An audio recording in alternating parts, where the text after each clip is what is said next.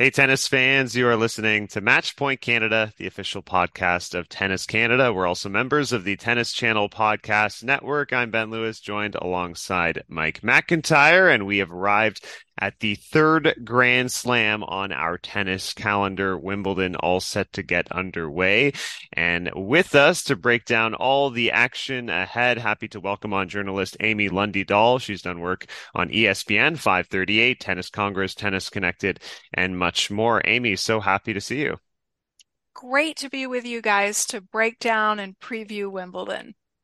Amy, welcome to Match Point Canada for your first time with us. I believe the longer Ben and I do this podcast, the more difficulty I have remembering who we've had on before and who we haven't. So, Yeah, I can't believe I haven't done anything with you guys, so it's great to be here.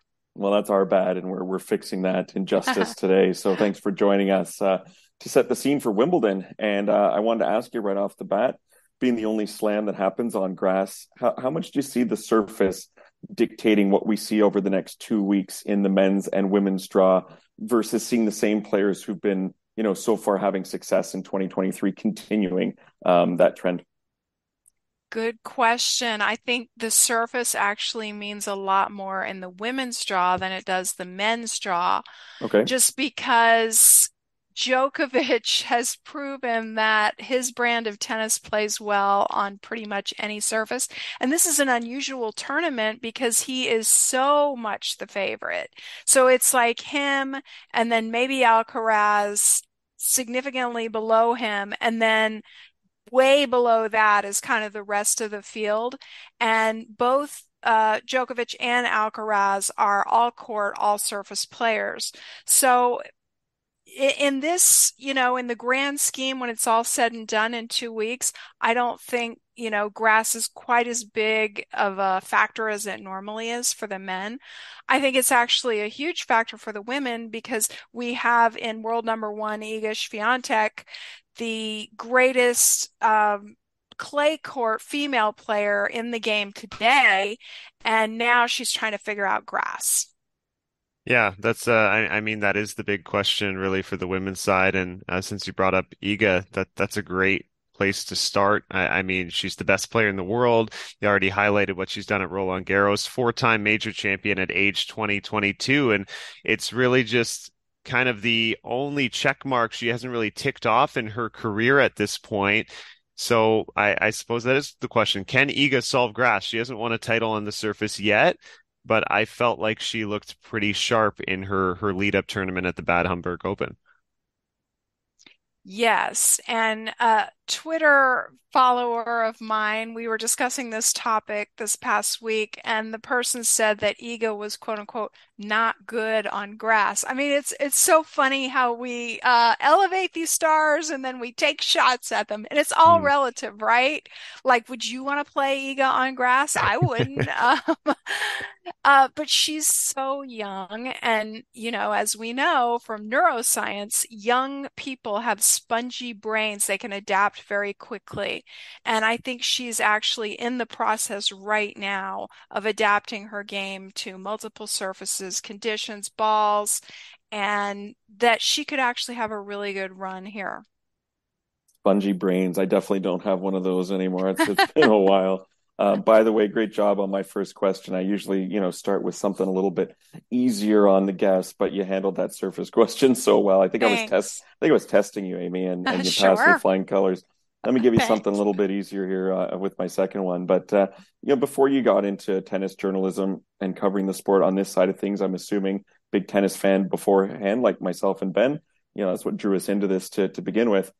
What are your favorite Wimbledon memories from, before you worked on this side of things growing up as a kid, whether it be, someone lifting the trophy on the men's or women's side or a storyline that captivated you at Wimbledon when you were a kid, maybe?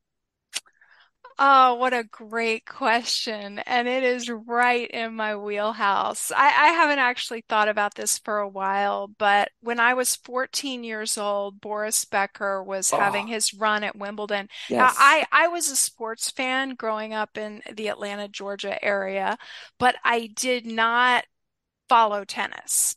And NBC here in the States would have breakfast at Wimbledon, and it would come on in the morning. And instead of watching cartoons that one morning when I was 14, I watched Becker at Wimbledon, and I was just captivated. And that was like a major turning point for me in my life because I fell in love with tennis.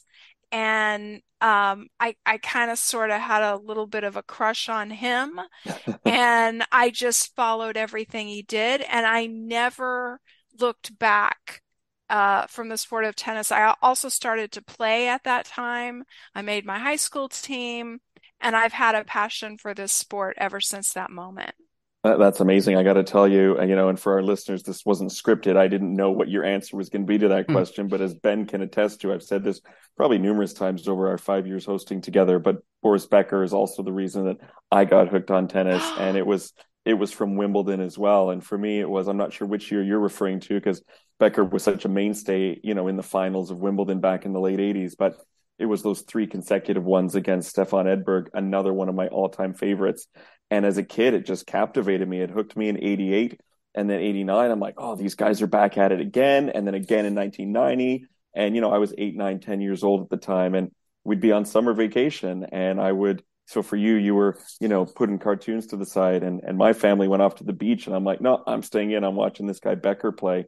And how funny is that? That I think that was, for me as well, what hooked me on the sport. That's amazing. I did not know that about you. I mean, I'm meeting you for the first time. How True. funny is that? Yeah, yeah. Well, okay, that's it. Amy's coming back again, Ben. Like I Yeah, think yeah, definitely, right? confirmed. Like that's Hmm. that's that's a given. Hey, I was reading your Wimbledon preview for Tennis Connected, mutual friend Nima Naderi, who runs that website, and noticed there was no mention of any Canadians, and didn't take offense because the way they've been playing this year, I think it's fair that you didn't have them in your obviously contenders category at Wimbledon on either the men's or women's side, but if you had to pick one of our Canadians to make the second week of Wimbledon this year, who do you think is most likely, and why would you pick them? Um, yeah, I was just looking up Andreescu's stats before I came on. It's hard to say because she's been so uneven in this past season. Maybe I'll go with the sentimental pick and pick Milos Raonic. I think, based on his serve, and his motivation for this little comeback that he's attempting, I think that he could win a handful of matches here. Yeah, and look, I think Milos does have a nice draw where he has landed, gets Dennis Novak in the opening round. It looks like some prime opportunities. I want to touch on Felix Auger-Aliassime because I mean the end of 2022. You talk about a 2 to 3 month stretch. You could argue he was the best player on tour, winning 17 straight matches, three consecutive titles, and we're almost victims of short-term memory with tennis so often. Literally, no one is talking about Felix leading into Wimbledon. He's a former quarterfinalist. He's a big match player, and it just hasn't come together this season. He's been dealing with a knee injury. I feel like it could be a very good thing for him this tournament that he is very much flying under the radar. Would you agree? Yeah, I specifically did not mention him because of the injuries. There may be a shoulder problem as well, and if you don't have your serve because you're bothered by a shoulder and or a knee, then you're really handcuffed at Wimbledon. He's also in a tough bracket in a tough quarter section of the draw. So. I believe me, he's one of my favorite players, and I hope that he is healthy and can make a deep run, but he's not one of my favorites. No, that's very fair. Just to continue on the men's side, I mean, you led in with the fact, and we've talked about the fact that Novak Djokovic is just such an overwhelming favorite going into this event, and just sort of determining how wide this gap is that we have maybe Djokovic. I have Alcaraz a relatively close second. If we could give maybe 2 to 3 more names, like who are you really watching carefully that you could see, making a deep run, even spurring an upset in this case? I'm kind of against the grain, thinking that maybe Medvedev has a shot. I don't know his state of mind right now, and I know it's been a rough year because of the tensions and the war. But for a guy with a 6'6" guy with that kind of a serve who moves well, he's a good mover despite his height. He should, right? He should have a shot. Some people would say that maybe he's too much of a redirector or, less aggressive and certainly is not super comfortable coming forward. But he did surprise the tennis world by winning on clay. He won Rome. So if he can win on clay, I feel that he could possibly do well on grass, which would seem to be a surface that's a little bit more suited to his game than clay is. Yeah, well said. Why not on grass if he can do that on clay? Although after that win in Rome, things didn't go exactly how he would have liked to follow that up, but Yes. nonetheless, that was a step forward for him. This kind of segues into, something I wanted to ask you was who would be maybe a surprise pick for you to make the quarterfinals, someone outside of the obvious. And for me, it's going to come at Medvedev's expense, and I would go with Martin Fucsovics, who's had some success on grass before, quarterfinals at Wimbledon, I believe, a couple of years ago. Also defeated Shapovalov and Taylor Fritz recently in Stuttgart, and those are both quality wins on grass, I would say. Also, and this is, maybe a little off track, but if you've ever seen the guy without his shirt on, he's absolutely ripped and physically just an absolute specimen in terms of, the athletic body that you would want to have. Maybe a little too muscular for a tennis player, actually, but nonetheless, a guy who definitely takes care of himself. So he would be my pick. I could see him potentially, giving Medvedev an upset and a nice little section of the draw otherwise to potentially get to the quarterfinals there. But enough about who I think, Amy. Who would you pick perhaps to make it to the final eight that we wouldn't expect normally? Keep your eye on Chris Eubanks, who Mm. just won in Mallorca. And I said this to my podcast colleagues, Joel and Gil, off camera the other day, and they both kind of laughed at me. This is before Eubanks won. Nice. Um, he's super athletic, brilliant serve, smart guy. Like you almost wonder if he's too smart. Because he sometimes gets in his head and is thinking a lot about patterns. And I don't know if you've ever heard him do his analysis for broadcast. It's incredible. The guy's a natural. He's one of the best I've ever heard. So he's sort of my outsider pick. Trying to think if there's anyone else.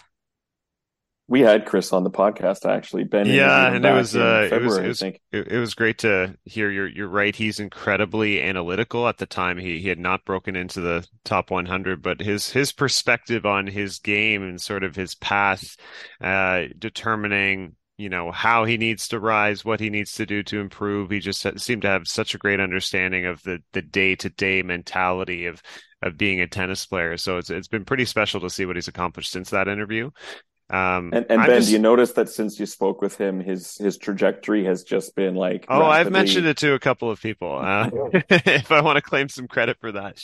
But just to throw in my name for a final eight, and Michael have a laugh at this because I'm always high on this player. He plays very well on grass and is always under the radar. Roberto Bautista Agut, I knew it. I knew I it. do think can be a threat, honestly. And we should point out, like, he made the semifinals of Halle, beat Medvedev there. He seems to really own Medvedev in that head-to-head. Semifinalist in 2019. He's outside of the top 20, but he's really match tough. And I think the way his ball plays a little flatter on this surface can really be sort of a wall at the back of the court. And he's in one of these sections of the draw where I don't see, another set of great grass court players. So I wouldn't be shocked for RBA to make a run. He's in a good section of the draw, Ben, for sure. I mean, I've got him there potentially playing against Shapovalov, who, wishful thinking, maybe getting past Casper Ruud to make the fourth round. I could see him doing it, mind you. Oh, But yeah. but that section I think is definitely a little bit, fluid compared to some of the other ones. I also like Tiafoe. I forgot about Hmm. him. He's somebody that is never the pick du jour or the one that everybody's, saying that could make a deep run. But I've watched him. I've known him.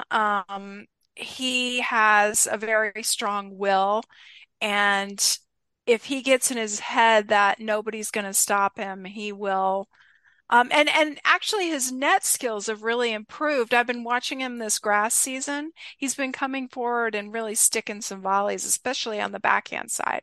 I don't think anything that he does this year is going to surprise anyone anymore after clay court victory and grass court, success lately. So good pick. And I want to ask you about one other American player, and I don't think she's going to make it to the final eight, although it'd be wonderful to see. I don't even think she's going to make it out of her first round match, but nonetheless, 26 years after her first appearance at Wimbledon, and Venus Williams is still at it. And to me, it's just such a testament to her love of competition, her love of the sport, and I've got absolutely no patience for anyone who complains about her getting entries into these tournaments after all that she's done for the sport, not just in the US, but all over the world. What do you say about Venus Williams back at it, competing at the age of 43 here? She's an icon. I have so much admiration for that woman, everything that she's done for the sport. I'm with you 100%. The girl can play till she's 100 if she wants, and she can have a wild card into any tournament. Love her, love watching her compete. And she won a match recently. So, if she's Against feeling, Georgie. yes, wow. I mean, she absorbed that pace and, figured that one out. So, if she's feeling good, yeah, let's see if we can go a couple rounds here. Tough draw Yeah, though, Getting Svitolina, Ben, and Amy in the opening round. I mean, I feel for both players a little bit actually. yeah, Yeah. yeah. That'll be a thrilling, I think, center court match to see the two of them on there. If we talk, I guess, a little more in depth on the women's field, I mean, we talked about, can Iga conquer the grass? Elena Rybakina is the defending champion. There's been questions of her dealing with some illness. Arina Sabalenka didn't have the opportunity to, of course, play this event last year. Are you looking mainly at those three of our sort of newly established big three on the women's side, or are you going, elsewhere like an Ons Jabeur or maybe a couple of other names? I made an unconventional, conventional pick. Full disclaimer here, I don't like to pick. I Mhm. don't bet. If I tried to bet, I would, get myself out of house and home. But I do write this column for Tennis Connected, and because Nima asked me to just sort of lightly pick, I agreed because he's Nima. So I picked Kvitova actually. Uh, because two-time Wimbledon champion, the lefty. I think she loves London. The conditions, if they're not too hot, really favor her. And I just looked at the draw, and I sort of thought, well, I like this person here. I like this person here. Rybakina, uh, she's not been feeling well, and I'm not sure she's 100%. Jabeur puts a lot of pressure on herself. Iga, I think I picked her to go very deep. Just not sure about her on grass. Um, Sabalenka, I feel like has been affected by these questions about Belarus, and with the British media there, they're not going to let up. So I don't know how she's going to respond to that or react to that pressure. So I ended up going with Petra. I just want to chime in. Maybe it's our Boris Becker connection here, but I too am thinking of Petra, and look at some of the players she just beat in Berlin for the title there. Uh, Pliskova, Podoroska, Garcia, Alexandrova, and then Donna Vekic, who's been playing terrific in the finals as well. So I think there's a lot of reason to get behind Petra in this one. Yep. Great. Yeah, and I guess if we just sort of wrap up, if we go off the board a little bit on the women's side, another dark horse contender you could envision making a deep run, Amy. Hmm. Coco Gauff, that maybe now she is in Swiatek's quarter. So Iga, I think, has these head-to-head 7-0, and I think Coco has not even taken a set off of Iga. So it's really bad luck that, she keeps getting in her area in these tournaments, but maybe grass is the surface. Clay is tough against Iga, but maybe grass is the surface where Coco can dig one out. And if she can get past Iga, she'll be in really good shape and she'll have a ton of confidence. Mike? Amy, love your assessments, and not just because of our growing up on Boris Becker, but hey, thanks so much for joining us. I mean, I think Ben and I can both say that you're fantastic, and so glad that you came on with us, and you'll have to promise to do this again sometime soon. Right back at you guys. You're terrific. Thanks so much for having me.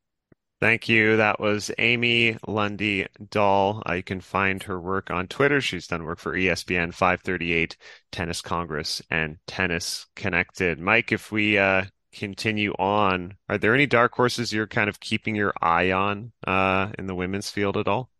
I mean, look, just overall, and I think it's because we're Canadian, maybe, but the Canadians are primed to do something this year, and we just haven't seen it yet. So I thought maybe in the clay court season it was going to click then, didn't happen. Wishful thinking, fingers crossed, that maybe something can happen here on the grass. I mean, it's such a tricky surface, it's such a unique surface that it seems like a prime place for some upsets to happen, or maybe for one of our Canadians to go on a roll. And I know you asked me on the women's side, but just even overall big picture, I mean, look, Dennis has made the semis there before. Felix has made the quarters. Layla and Bianca have both been to, Grand Slam finals before, with Layla just coming up slightly short and Bianca winning, of course, albeit on hard court. And so I wouldn't be surprised if any of them have a little run here. Even someone like Rebecca Marino, or as Amy was saying, Milos Raonic, who's back, if he's healthy, I think both of them with their big serves as well, respectively, could do some damage in their sections of the draw. And Milos in particular is such an intriguing case because such a little sample size over the last 2 years. He's only played 2 matches, and those both coming really, quite recently. So I hope he's healthy. We haven't really heard too much from him since that initial appearance at Hertogenbosch. But if he's in there, I'm assuming he's playing because he's feeling ready to go. And he's not someone that anybody's going to want to face. And you could say that for any of the Canadians, irregardless of their rankings and how they've been playing so far in 2023. I don't think there's anyone out there that's going to see any of those names, those big four Canadian names, in the women's or men's draw, and be feeling comfortable heading into that match.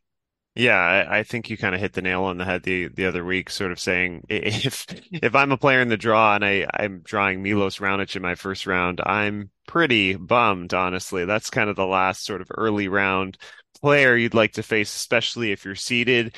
You're right. I think Rebecca Marino honestly has a very good draw. She is playing a seed in the opening round, but I like her chances against Irina Camelia Begu. And if she gets past there, I think she has certainly a decent path to get into the third round, which would likely be an encounter with Arina Sabalenka. So maybe she does something there. Leylah Annie Fernandez, very winnable first round match against Katarina Bandel of the Ukraine.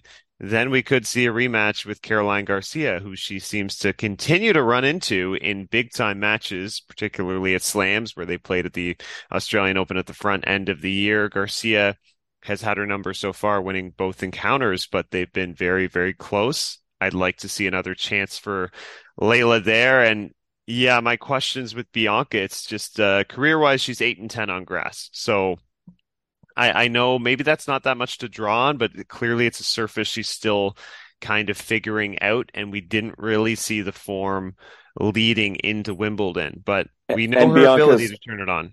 Yeah, and Bianca's in a really crappy section of the draw. I mean, you got Ons Jabeur up there, who's, Hmm. career, like basically 3 wins for every loss on grass. Karolina Pliskova with that booming serve. Petra Kvitova as well. They're all in that immediate section where she's going to have to face, any of them from the third round onwards. Yeah. And then even players like, let's just say Bianca somehow got to the quarterfinals, navigating through those 3 players I mentioned potentially.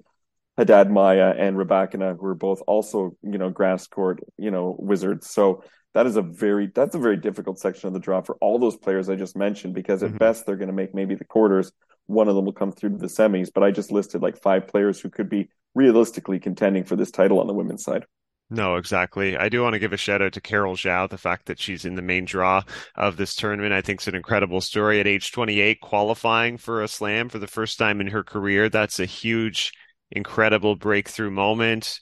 We've spoken with her many times. I've seen her train at Aviva Center, work with our friend Rob Steckley for weeks on occasion. She's such a nice girl. And she's so driven and competitive. So to see her have that moment is amazing. And honestly, she has a winnable first round as well against Tamara Korpach, who got in via lucky loser. So who knows? Maybe she gets into the second round of Wimbledon. And a couple of things that surprised me about that story is one, I wouldn't have guessed that Carol was 28 by this stage. I would have guessed younger, to be honest Hmm. with you.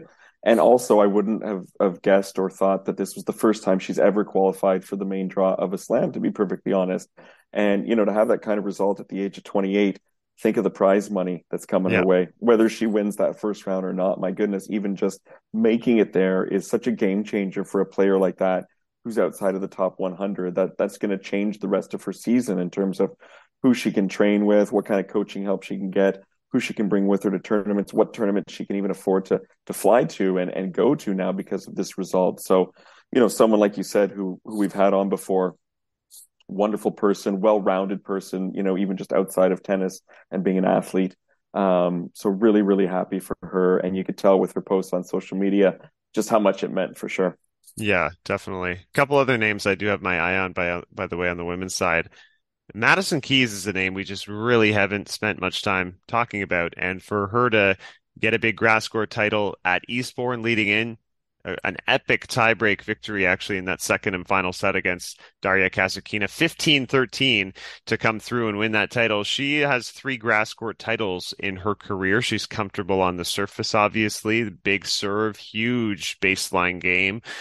She's made the quarterfinals in the past. And again, certainly under the radar, even despite this title. Madison Keys, I mean, she's a former US Open finalist, but we haven't really seen the big time slam results since then. That's a name I could see, making some noise. Yeah, I'd put her in maybe like my top eight, like maybe on the fringe of my top eight women's contenders for sure. And talk about someone who's had success on all surfaces, at the slams, going deep on hard court, on clay court, and playing really well on grass as well right now. I mean, I think the women's draw is going to be super, super fascinating. Whereas the men's, I'm sure there'll be some great storylines and some fantastic, matchups along the way. But I feel like the conclusion of the tournament, the end of the tournament is almost a given with the way Djokovic. I don't even think it's worth really mentioning, right? And talking about it.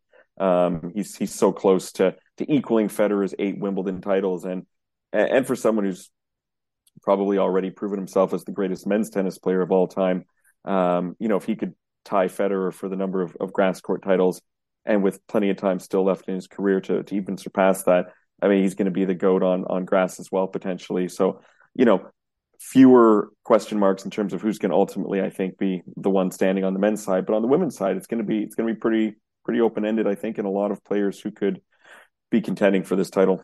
Yeah, you're right. And look, last year's finalist Nick Kyrgios had to pull out of this tournament with a wrist injury, so he's not in the mix.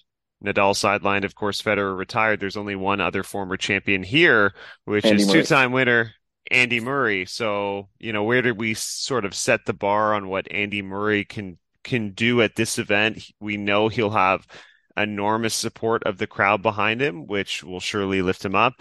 And he had an incredible run of couple titles on challengers, winning the Surbiton Trophy and then winning in Nottingham as well in Britain, winning a title there before Queen's Club. So he's certainly come into form at the right time. He did have to take a step back to play challengers, but I think this is probably the healthiest and fit and strongest he's looked heading into a Wimbledon, prior to those surgeries, I would argue.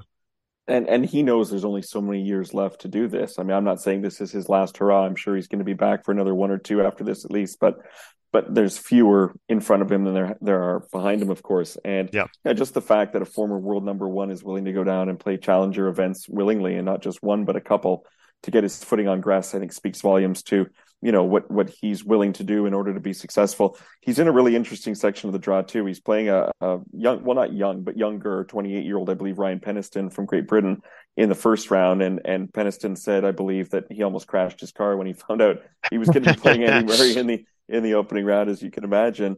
And then Yeah. a win against him, you'd have to imagine sets up, either meeting Dominic Thiem or more likely fifth seeded Stefanos Tsitsipas.